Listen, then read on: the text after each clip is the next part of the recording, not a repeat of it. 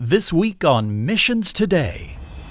My wife and I have always had a heart for international missions, and we just always thought there would be something cross-cultural that would happen at some point in our lives. We thought it would be China. We're both, Chinese American. We both speak Mandarin. But, in that moment, it was just Kenya had already been appearing on our hearts, actually, and in other places, in other conversations. It was actually quite odd, and we first got the call and we just said, are we crazy? Like, we have two young kids, and is this even wise, for the family? And I feel like every time we had a question, God would give us an answer. When that happened, the whole picture became clear. It seems pretty clear that God was directing our guest this week to Kenya and ultimately beyond to other parts of Africa. And so began a mission and a calling that continues to this day. Hi, I'm Colin Lambert, and this is Missions Today from Resource Global. Tony Chen is a board member of Resource Global and a partner at Verdant Frontiers, a company growing large-scale, profitable businesses that create life-transforming jobs in Africa. And for Tony, it all seemed to really ignite as he sat down to a coffee with a local Kenyan entrepreneur, and then another, and so on. Well, today's program is the story of 500 coffees and the impact of building quality relationships on a foundation of faith. Tony, so great to have you here on Missions Today. Thanks so much for your time. Thanks, Colin. Good to be here. Let's start with your story. Tell us a little bit about your growing up years and about your faith journey. Yeah, so I grew up in a non-Christian home. I became a believer in college, actually through Campus Crusade, which I guess is now Cru. And I've spent the last 25 years of my career essentially as a serial entrepreneur, really just starting up 5 businesses. Most of them failed. A couple of them did pretty well. Yeah, actually, a big turning point in our lives is 2013. My wife and I, we were having breakfast with her sister. Her sister told us a little bit about a friend who had spent a year in Kenya.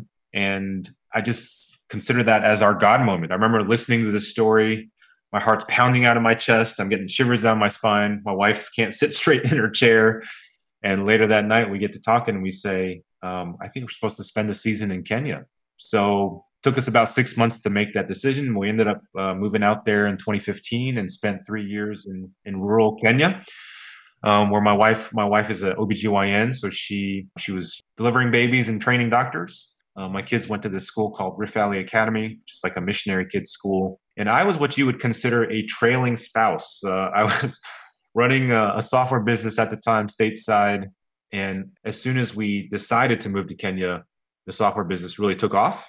So I was running it from Kenya for a year. We hired what I would call as a real CEO to take my place. And then I was just in Kenya with a lot of time on my hands. And as a guy that just feels called to serve entrepreneurs, I just started having coffee with entrepreneurs, and one coffee led to 500 coffees with entrepreneurs in Kenya. And along the way, I just wanted to start backing them and working with them and investing in them. So that's what kind of landed me into all this fun stuff. Wow. Well, I want to get to all of those details. I'd love to hear a little more about the coffees as well, but I want to start back for a moment, a little further back. Let's talk for a moment about that conversion experience with Cru. You were raised in a non-Christian home.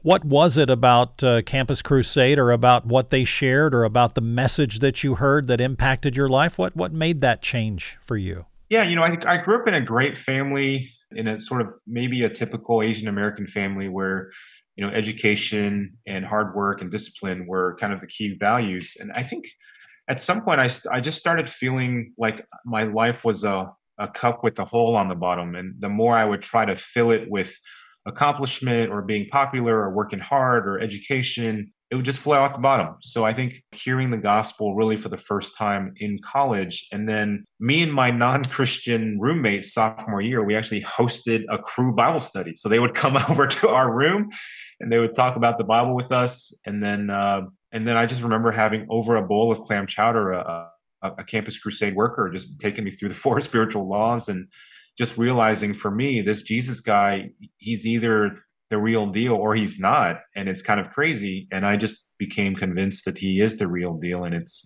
no turning back since then. Yeah, talk a little bit about those early days. You were involved in university, obviously getting into business shortly after that. Was your faith at the forefront of what you were doing? Was it kind of something on the side? Did it change over time? Yeah, I would say in college, because I was a new Christian, right? I was really fired up, really excited, really eager to learn everything I could about the faith. And I was just, it was the first time being in a quote unquote Christian fellowship. I'd never even heard the term fellowship before. So it was just a really, really exciting, really became a big part of me. I would say I'd grown as a Christian. I'd been involved in the church. I'd been serving in the church as leaders and being on the board and whatnot. And then in 2009, I was actually laid off from my last corporate job. And in those moments, I came to really realize that God was sort of nudging me. In fact, it was one of those things where my boss invited me into her office to lay me off, and I was actually really excited. She probably thought I was a little bit weird to be excited to be laid off, but I knew it was God's nudging to say, look, Tony, your gifting is around entrepreneurship. So get out of this corporate setting and go find your gifts and go do your thing in the world of entrepreneurship. And that's kind of where I've been ever since. Well, let's talk for a minute about that time in 2013. You had this breakfast experience with this friend, Kenya. You've already talked a little bit about what you began to experience. Maybe God telling you in that was it was time for a move. But that's a big move to take the family and go to Kenya. Talk for a moment about that experience. I really see it as God knew and was already preparing us for this breakfast in a way. My wife and I have always had a heart for international missions, and we just always thought there would be something cross-cultural that would happen at some point in our lives. We thought it would be China. We're both, Chinese American. We both speak Mandarin. But, in that moment, it was just Kenya had already been appearing on our hearts, actually, and in other places, in other conversations. It was actually quite odd. And so when that happened, it almost just like the whole picture became clear. We first got the call and we just said, are we crazy? Like, we have two young kids, and is this even wise, for the family? And I feel like every time we had a question, God would give us an answer, very shortly after. So for example, I ended up, having this question about the kids. Is this the right age? Whatnot. And my wife and I were talking about that the previous evening. And then the next day I ended up on a retreat. It's not a coincidence that 3 couples on that retreat had done these crazy, worldwide tours across the world. And they basically all said the same thing. They said, your kids are the perfect age. They're out of diapers and they're not in high school. So actually, they're just along the ride with mom and dad for an adventure. So, it's just things like that. And there was so many things along the way that we felt confirmation, affirmation, time and time again through the people that God would bring into our lives to help us get there. That's exciting. What did you experience when you got there? Were there surprises? Were there challenges? How would you describe the transition to Kenya? So we went through a missions agency called African Inland Mission. And so they really helped us prepare for what was to come. And we also plugged into existing teams on the ground and people we could rely on. So that really helped with the transition. But of course, in some ways, there's no real way to prepare for what you're about to get into. I think my wife and I, being Asian American, it's in some ways, I felt like we've always lived a life where we've had to span across 2 cultures. So going into a third culture maybe was a little bit more natural for us. We just, had a natural curiosity to ask the extra question and just to hear and just be curious about the culture we were going into. But I really think that, it was helpful to have team on the ground who could help us figure out things like, so where do you actually buy like a blender? Or, how do you deal with this tax thing, just like the day-to-day living logistics. So having a community, almost like an instant community landing right there on the ground made a world of difference. So that really softened the blow. I mean, I think that my kids, the kids are just so resilient. They went into the school right away, not really knowing anybody. And I think on the 3rd day, my son came back speaking in a Scottish accent because now his best friend is from Scotland. So It was just kind of like they're just going with the flow. Yeah, yeah, that's cool. Talk for a moment about faith community on the ground. You mentioned that African Inland Mission helps you get settled. Is there a group there already? Is there a churches established that you were able to slip into? Yeah, Inland Mission has been sending missionaries to Africa for about 120 years. And so even the missionary school that my kids went to was established by them in the 1950s. The hospital in that little town that my wife volunteered at, Kajabi Hospital, also was established by the mission many, many decades ago. And then just over the last few decades, been handed over to the local church. So, yeah, so we essentially plugged right in to the existing church network there. And I'll be honest, church was hard for us. I mean, I think that, we could go to the local church where, the services are 3 or 4 hours long and, you got that 1 hour of announcements. And, I have young kids like crawling all over us. And so we would kind of swing between kind of the church at the school, so it's essentially almost like youth camp church style. And then sometimes we'd go into Nairobi and visit our friends' churches and just be a part of those communities as well. Yeah, they're great communities that we really love and are very dear to us. I want to hear more about these coffees. I love that it started, kind of with one. It doesn't even sound maybe like it was an official plan, but it grew into something incredibly powerful over time. Talk for a moment about those coffees and how that grew and what kinds of things you learned through that. Yeah, so I mean, I didn't know this at the time, but back in 2013 when we felt the call to Kenya, it just so happened that one of my friends was leading a short-term mission trip to Kenya. So I ended up going on this trip. And on that trip, I met essentially my very first Kenyan friend named Ken. And Ken has now become one of my closest friends in life. He's just such a dear brother. So he was based in Nairobi. And so I started having coffee with him. And he's just said, why don't you meet my friend, Josiah and these others. And so, if I look at the kind of the tree of all the people I know, those 500 coffees, about 420 of them basically come from Ken. Ken referred me to his friends who referred me to others. And that tree just expanded all the way down to the 500 coffees. And, I just love hearing entrepreneurs tell their story and talk about their journeys. I think it's you really hear about people's passions, about what they're trying to work on. You hear about their very nuanced and deep understanding of particular problems in society that maybe they are not always what they seem. And then you just get to be part of their life journey. So, there's definitely opportunities to kind of sharpen one another on both sides. So me learning a lot about Kenyan culture, about how things are done, about the problems that still need to be solved. And then getting into things about, I always talk about these 3-hour coffee meetings I have with entrepreneurs where a lot of the good stuff happens in the last hour, where, we start talking about, marriages and fears and dreams and family and family wounds and all kinds of things that, you can really, it really is a privilege to speak into some of those lives and those people, but then also for them to speak into my life and kind of where I'm at as well. Do you see it kind of as a mentoring situation? Was that how it came off? Is that how you felt it turned out? Or were there times where people were older than you, where they were able to offer thoughts back to you? Yeah, I always think of, I don't love the mentor term just because I feel like we all have so much to learn from one another.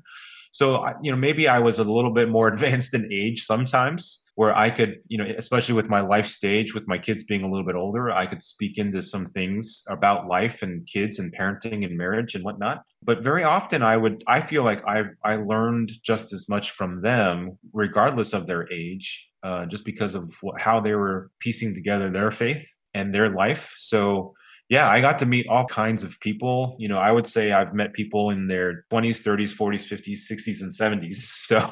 So all across the range, even teenagers, honestly. So, all kinds of people, entrepreneurs. I met some ambassadors. I met some, deputy ministers of this and that, and just different kinds of people that have had some really amazing experiences in their life that I'm also learning from as well. What did you hope would come out of those coffees, and did you have specific things you were trying to accomplish? Was it more an iron sharpens iron? Was there conversation about helping with those endeavors that those entrepreneurs had? What was the range or the extent of those conversations? Like a lot of things in my life, I actually don't have a plan. So I don't know. That's probably not a good thing to admit in public, but it's so often the plan I have is not the plan God has. And I started those coffees honestly with just a curiosity to learn about the ecosystem. And I actually thought about what I want to do is just I want to write an article about the state of the tech ecosystem in Nairobi, and I want to hear from people who are in that ecosystem and just learn. So that was really the impetus really for those first wave of introductions. But those people that were contacts became friends, and then it kind of avalanched to these 500 coffees, which then part of the story too is just that. So then my company stateside was doing really well. We're now getting dividend checks, and the first bigger dividend check, it's my wife and I just said, this is the Lord's and this is for Africa. How should we steward this? And really, we felt compelled to make investments into these companies. So I ended up making like 25 angel investments in some of the companies. I was meeting entrepreneurs that I really believed in.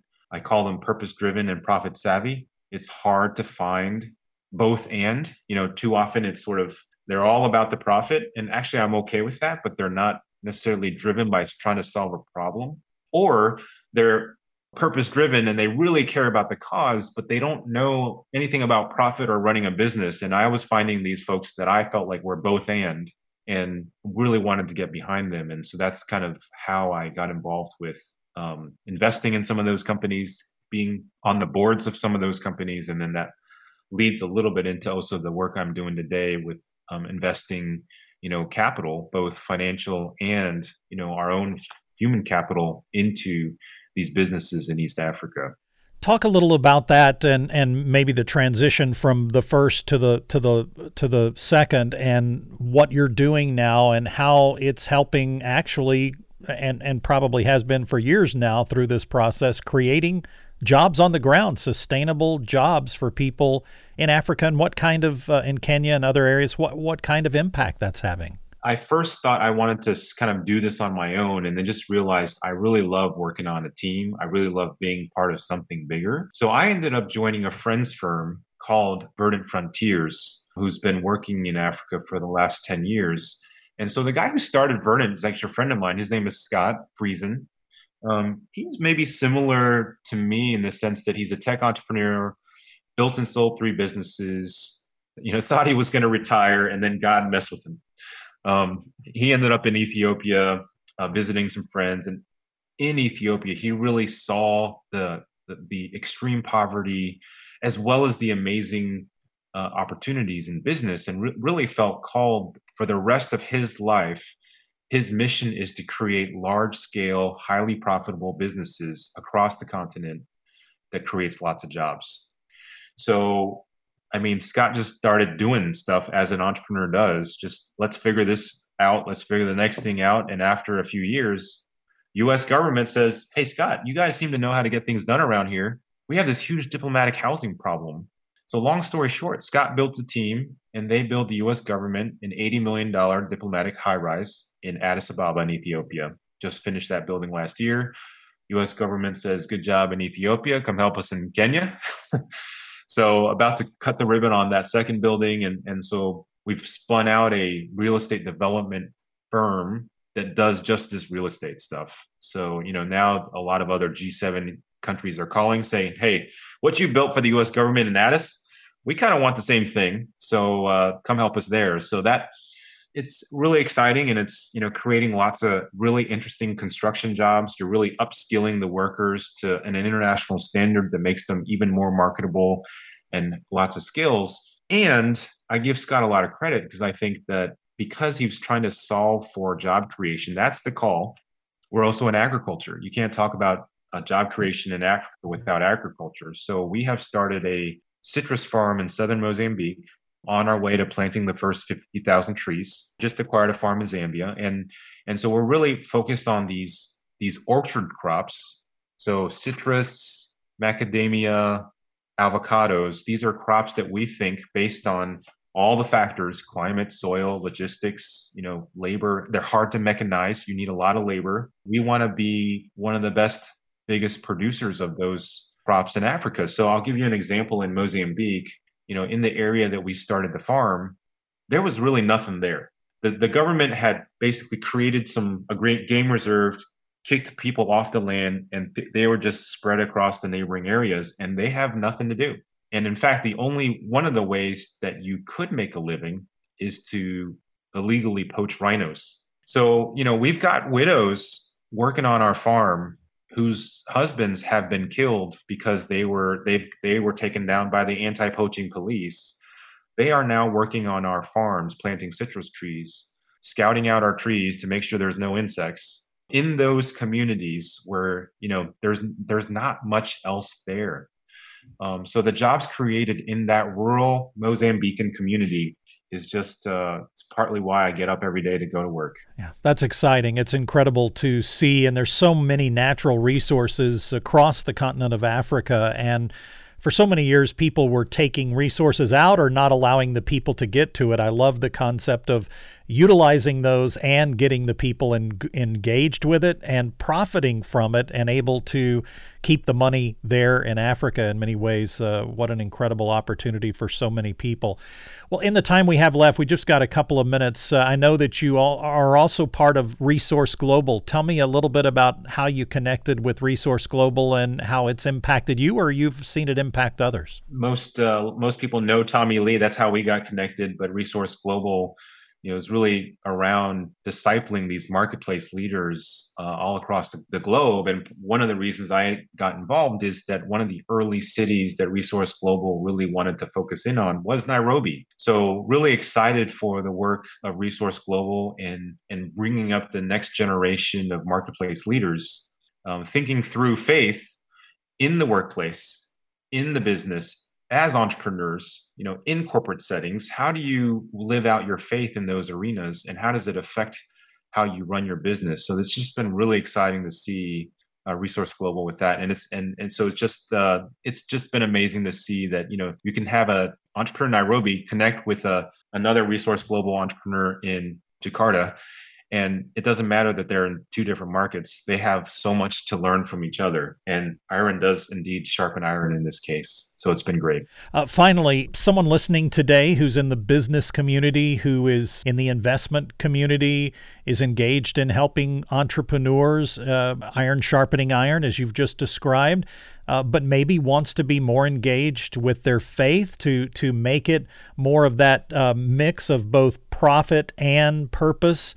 Just any thoughts for them to maybe start heading that direction? Yeah, I just think that historically, for some reason in the church, there's been this secular spiritual divide in business especially. And to begin to think that we serve a God of both and. I love that verse about God saying you got to be as shrewd as a serpent and as innocent as a dove. And I think that that's exactly what he's looking for in business people. Business is not dirty. What we do in business can be such a spiritual awakening. In fact, I think business will be one of the key tools that God uses in the next 50 years to advance the kingdom. So I would just say press in on that and gather some believers to do that with. Advancing the kingdom through business. Some call it business as mission, others missional entrepreneurship. But whatever you call it, it's about fully integrating your faith and your work. And the great thing about it is that if we are working, we can do it. It's incredible to see what the Lord is doing in Tony's life and work, but never think that you have to be running your own company or have millions of dollars to do so. You can live out your faith right where you are right now. Most likely, that's what God has called you to for this time. That said, you may also be feeling a tug like Tony and his family did to go somewhere.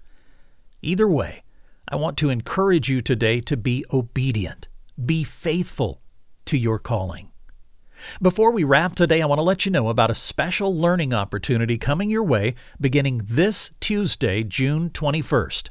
It's called Western Christians in Global Missions, and it's going to offer you some concrete advice for how Western Christians can be involved in missions without being paternalistic or creating dependency on the part of those you're working with. This 4-class series will be led by the very first guest I ever had on this program, Dr. Paul Borthwick. He is a professional in this area. You'll love learning from him. Sign up now. And again, it's absolutely free. Sign up at thegrowcenter.com. That's thegrowcenter.com/Western Missions. thegrowcenter.com/Western Missions. The dates of the classes are June 21st and 28th, and then July 12th and 19th, all in the evening and all via Zoom. Well, that's all the time we have for this week. Next week, we're going to talk to a man who faced a family tragedy as a boy that impacted his life forever. Now, he's running an organization that helps with missions from recruiting to sending and beyond. It'd be so great if you would subscribe to our podcast. Love it if you would rate it. Leave a review on iTunes, share it with others. That is the best word of mouth, and I would so much appreciate it. If you have feedback from me, I'd love to hear your tale, your story, your comments. You can email me, clambert@missionstoday.com, and follow us on Instagram and Facebook at Missions Today Radio. Missions Today is a production of Resource Global.